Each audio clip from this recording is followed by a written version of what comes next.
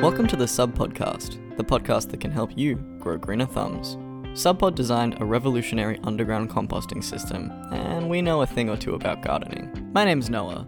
I'm SubPod's writer, and I'm a bit of a worm enthusiast. And I'm Peter. I'm a compost nerd with a background in environmental science. Welcome, everybody. I'm really excited for this conversation. I've got epic gardener Kevin on the line here. Kevin, thank you for joining us today. Hey, how's it going? Glad to be here. Thanks for having me. I really appreciate it, and I think all of our listeners really appreciate you, because if you type something up on YouTube, gardening tip, something or other, your face pops up and you're just a clear, concise tutorial on how to do something in the garden. Yeah. I mean, I try to keep it as simple as possible, make it easy for people. So, Kevin, you've taken a month challenge of growing your own food and eating it. Can you please explain that a little bit? Yeah, sure. So just for some context, I don't grow in the same space that I did that challenge in anymore. I just recently moved. And so to set the scene a little bit, I was growing in a really urban environment. I was about a mile from downtown San Diego, California. So it's not the biggest city, but it's a very spread out city. So it's not like crazy downtown, but still pretty urban. And I had a front yard garden, maybe 50 square meters worth of growing space, 75 at most, I would say. And it was mostly raised bed gardening. And so I said, is it possible for me to live a month off of what I grow? But I also gave myself a couple of other rules. So the rules of the challenge were 30 days. I have to live only off what I can grow, fish for, because San Diego's coastal, forage for locally, or trade with other people. But if I traded, I could only trade them for fair market value. I couldn't trade them for like a pizza. I had to trade them for eggs. Like I traded 5 pounds of potatoes for 2 dozen eggs, for example, which was kind of a painful trade because as you'll learn in a second, I didn't have that many potatoes. Potatoes almost became my currency. And so the way it started was I'd given myself 90 days lead time. And really in the world of gardening, 90 days is quite short. And so the question then is, well, what do you plant then if you have 90 days? And the answer pretty much is you have to grow calories. You can't afford to grow a lot of like nutrient dense stuff. And so what I ended up growing is, in the world of calories, the potato reigns supreme because it's highly calorically dense, but also you can turn that crop around in about 90 to 100 or so days, which really you just can't with anything else. And so it was potatoes and beans that I planted most of. So when we got to June 1st of 2019, I pulled all the potatoes out and I saw how many I had. And so calorically, I had maybe enough to get me through about 20 days or so. I think we ended up at about 85 or 90 pounds out of that space. And so I had planted, I think, 20 pounds of potatoes, and we got about 4 or 5 to 1 conversion, which is good for potatoes. You can get more, but that's pretty good. And so, like I mentioned, you can't really grow fat very fast, at least, and it's harder to grow protein too. Beans is probably your best bet in a short time frame. So I said, okay, well, I don't have enough calories even on raw carbs to make it through the month. So I'm going to have to get creative with these trades, and also I had the fishing and the foraging and stuff at play too. And so, immediately I started trying to trade for eggs during that month, which is the reason I picked this month to do it. In San Diego, and actually the whole California coast, there's something called a grunion run, which is, it's a specific type of fish. They're not very long. They're like 4 or 5 inches long. But they spawn on the beach on full moons. And so you're allowed to collect them in a very specific way. You can't like net them. You have to pick them up by hand, and you can't use too many, all these rules. But I was like, okay, well, I'll get my protein and fats from those. Yeah. I was like, there's my protein and fats. So I went out there. My cousin was doing the challenge with me. So we went out and it was like him, me, and a bunch of old Asian women, because, at least here in San Diego, Asian women love to go out, Asian men as well, to collect those fish. They're they're one of the few cultures that actually just will eat it. And I'm half Asian. And so I was like, okay, let's do this. So we would collect buckets of those fish and, stay up late and process them. And then those became trading ingredients as well. And so it kind of morphed less from growing 100% of my own food into more of like, how much of the local resources can I produce and accumulate and then trade out for things that I need. But it was really eye-opening experience. That is epic that you did that. That is crazy. Have you ever heard of the potato diet before? I have. So I didn't know about it prior, but then someone else was like, oh yeah, you could just eat potatoes. And apparently the guy who did it lost like 100 pounds or something like that. I'm actually a big fan of it. I've done it a few times now, just the 3 days. You've And done it's the good. potato diet. Yeah, yeah. I mean, my partner Okay. do it sometimes, and apparently it's really good for the gut flora because the resistant starch, it starves out the bad bacteria and promotes good bacteria. Interesting. So Well, I accidentally did it for yeah. probably 5 days. The first 5 days, it was pretty much only potatoes. So, Well, yeah, potato diet for me. Yeah. there you go.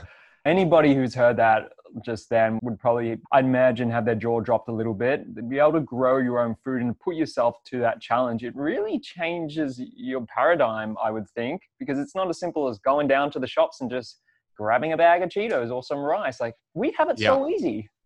Yeah. I mean, the way that I thought about it is, in doing this challenge, I also accidentally stopped eating all gluten, all sugar, Right. all caffeine, all dairy, and effectively all animal proteins except for fish. Yeah. And so it's by far the most restrictive diet I've ever been on. And that was just a consequence of the rules. You know what I mean? But thinking about it, I was like, wow, one potato is 110 calories, 150 calories. 7-Eleven was up the street the whole time. I could have walked up Yeah. there and bought some Reese's peanut butter cups. And for 99 cents, I get 250 calories. Wow. You know what I mean? And so you just start thinking about it through that lens and you're like, the level of abundance we have of certainly calories, but also just in general food is like insane compared to trying to do it yourself. Wow. Yeah, that's Yeah. eye-opening. I want to jump into a little bit about your background because some people listening to that might be like, well, you've got gardening experience. That's why you were able to do it. But when you started to get into gardening, like, why did you start gardening in the first Yeah. place? Yeah. I mean, honestly, I wouldn't have ever pegged myself that this would be what I was doing at 33, just turned 33. So I wouldn't have ever thought that. I mean, I grew up in Southern California, here in San Diego. I was very nerdy as a kid. Like I read all the time. I was obsessed with like science and collecting rocks and coins and growing my own crystals and stuff. But for some reason had never gardened as a kid. I think the only time I grew something was in our primary school. You would germinate a bean Mhm. for one of the experiments, just classic, didn't think anything of it. And then I had gone to college and played online poker. Actually, I got really into online poker Yeah, right. enough that I was able to actually pay for my schooling that way, Hmm. which was just kind of already put me on a little bit of a different path, because I was studying accounting. So it was either that or be an accountant. And I was like, this is obviously more fun than being an accountant to me. I'm sure some people love accounting out there, but it wasn't for me. So then when I graduated school, I kept playing poker for a little bit, but eventually quit because I just didn't want my life to go in that direction. I had nothing to fill it with. I had no other thing. And so the next best thing to poker is video games. It's very similar as far as a strategy perspective, and you're still on the computer. So I fell pretty deep, I would say, into video games, like playing StarCraft all the time or playing whatever was League of Legends at the time, I think was a big game. It just wasn't I was like, I might as well be playing poker. At least I'd be making money if I was still addicted to something, Yeah. And so, my brother was coming home from school that summer. And I remember it as my mom suggesting something. She said like, hey, why don't you do something outside with your brother? Kind of as her way of like gently nudging me. So I think she kind of was like, what is this guy going to do after with his life? And so we started gardening. I just suggested a bunch of things and that's the one he chose. So we started gardening and I think my first thing I ever really tried was hydroponically grown cucumbers. Which is like pretty, I don't know why I decided with that. Cause that goes against the advice I would advise today. I would say like, pick a nice herb or leafy green that you would like and grow that. But I don't know, something about it, the nerdiness of hydroponics maybe hooked me. And at that point I've never stopped growing in some fashion since then. So that's kind of the origin story. That's probably a good segue to talk about your book because you've talked about the nerdiness and the science. And yeah, I'm a bit of a soil nerd myself. I studied environmental science and kind of had a similar background to what you were saying. And I just love the way that you've taken these concepts like photosynthesis and cation exchange rate and soil science and just really taken a little bit out of it and just presented it in a way that's nice and malleable and people can digest it. Cool. Yeah, well, that was a goal. I mean, for me, there's certainly gardening is an interesting field because there's definitely, at least here in America, I see it as one of the few fields that actually connects political divide, which is really hard to do these days. Because, on the left side of things, you're going to get a sort of free-spirited, very in touch with nature, maybe a little bit mystical sort of approach to gardening sometimes, not all the time.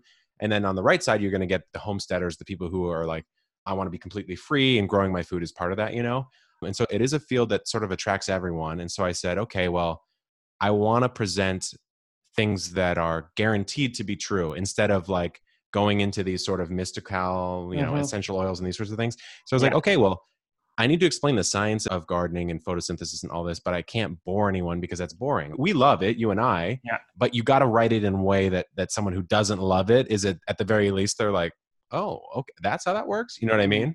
And so that was the goal there. Like there's a chapter in there about how plants use light and trying to explain, because if you know how they use light, at least at a cursory level, then you know what's going wrong with like half the questions that someone would ask me. Like, why is my seedling flopping over? Or like, why is this looking, So it's like, oh, it's because it's actually not getting enough photons. So I need to put the light closer. You know what I mean?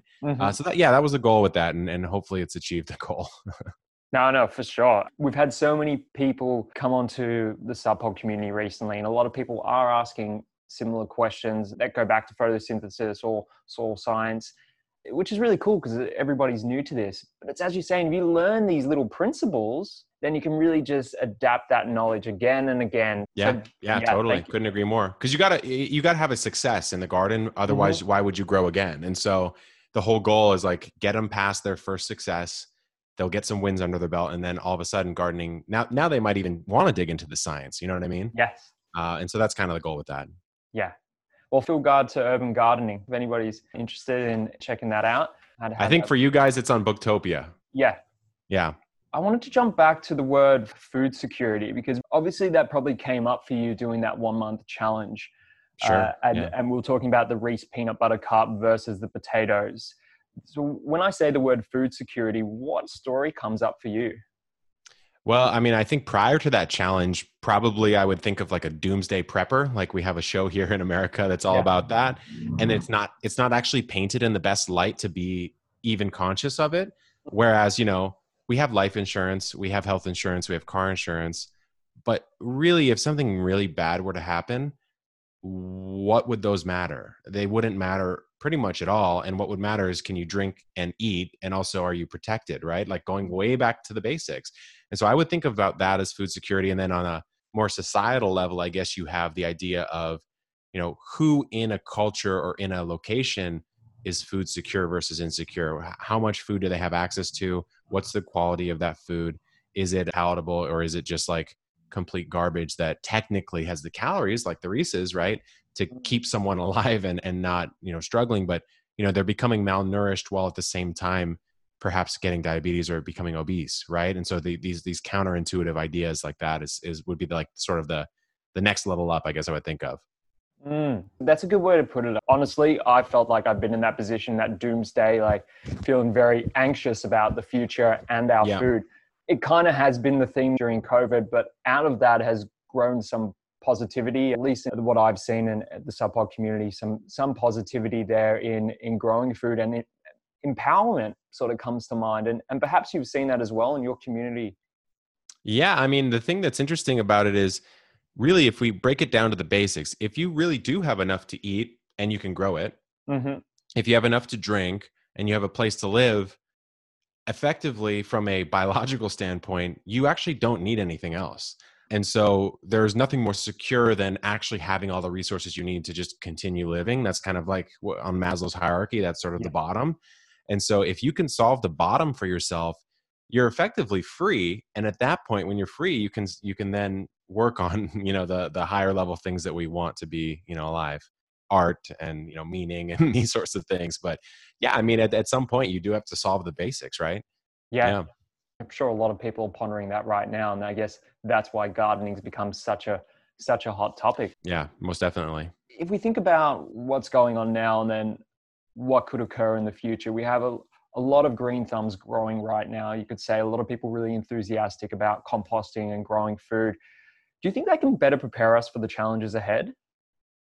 Yeah, it's interesting because I think here in America, there's some stat where it's like 40% of first-time gardeners don't garden another year. Right.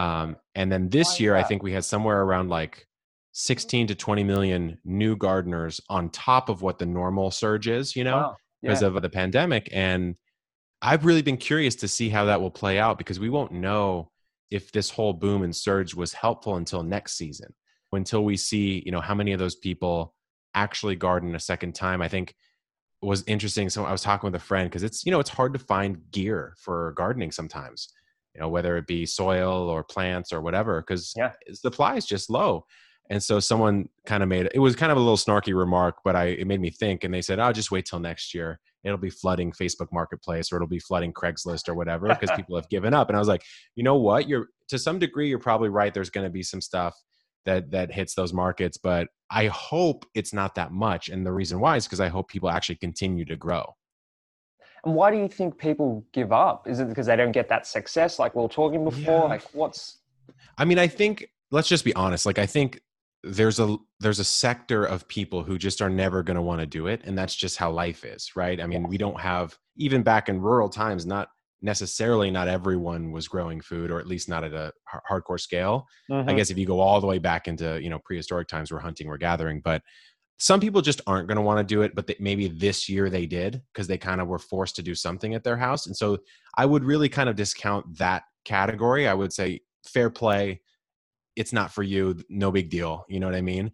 But the more serious category, the ones I think that can be recouped, would be the ones who just didn't have success, or at least not success that they would have wanted, which is why, it's half of why I'm doing what I'm doing is, put it out there in plain English, have someone actually understand what's going wrong, instead of, growing basil, it turns yellow, or aphids get it, or whatever. And then they're just like, okay, well, I guess I'm just bad at gardening. Yeah. It's a weird thing, because you wouldn't think that about any other skill set, right? Like if you're a carpenter or trying to be one and building a chair, and you made the wrong cut or something like that, or you split the wood, you wouldn't be like, I guess I'm just bad at carpentry genetically, But people kind of say that about gardening. They're like, oh, I guess I just don't have a green thumb or whatever. And I'm like, yeah, but no one did when we were born. It's not actually in us. This was a human learned skill, back in our evolution. It's not like we grew up growing potatoes. We didn't. We learned it, and then we passed it down. And you could think of someone like me, or some of the stuff that you guys put out, as that's just wisdom being passed down, much like our parents would teach us something. So I think really it's just a lack of success is why people don't continue another year.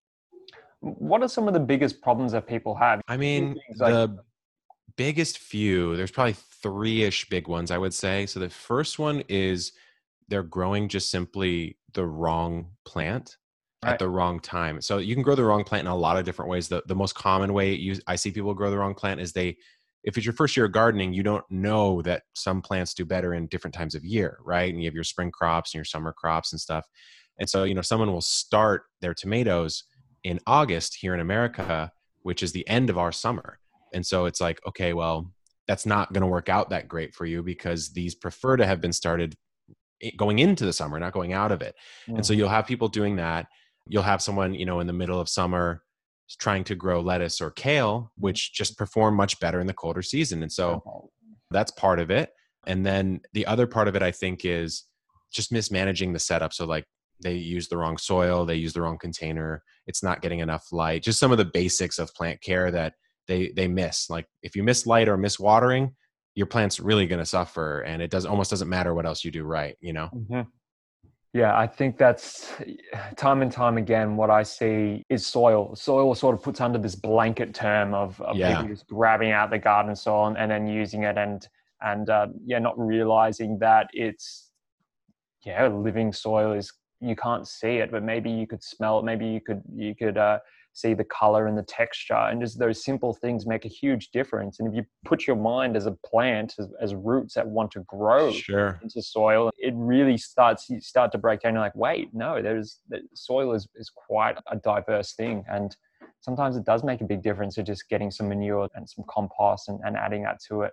Totally. Yeah, totally. I think here with beginner gardeners, probably over where you guys are at as well, you just see someone buying random bagged mix from the big box store. And then, I'm not saying all bagged mixes are bad, and in urban environments, they're sort of necessary because you're not like going out to the farm to get compost. But that being said, thinking about it more as like an act like woodworking or glassworking or something, and less as, I'm just actually creating an environment in which the plant already wants to do well, because Yes. a plant grows itself. It's not like you're actually growing a tomato. Yeah. The tomato's just growing itself. You just Yeah. gave it what it needed to do that the best. Yes. In a way, I guess it's kind of like parenting. It's like you're not like actually living the experience of your child. You're sort of just like shaping the child's environment in a way you think will help them. That's kind of how I think about it. Yeah, I think that's a good way to wrap this up. Gardening is like parenting. That's a good way to put it. You plant. That's what they call it, plant babies for a reason. Kevin, where can people follow your story, and like how can they get involved with your Yeah. mission to help people grow green thumbs? Yeah. I mean, everything's Epic Gardening. So, if you want whatever medium you're on, podcast, YouTube, etc., it's all Epic Gardening. I did just recently purchase this house, and I'm building out what I'm calling the Epic Homestead. Nice. And so I did start a secondary YouTube channel and Instagram account to just kind of document that stuff that gets a little bit less into the gardening and more into like energy systems and water and, kind of a little more of that. So that's called Epic Homesteading, but everything else is called Epic Gardening. And, I'm on pretty much every platform. So that's where I'm at. Awesome. Thank you so much, Kevin. Thanks everybody for listening. See ya. Thank you. Thanks for listening to this episode of the Sub Podcast. Remember to share this episode with any curious composters you know if you enjoyed what we talked about today. If you have any questions, please reach out to us at hello@subpod.com. We'd love to include your questions in our episodes and give them the answers they really deserve. That's all for today, so we'll see you next episode.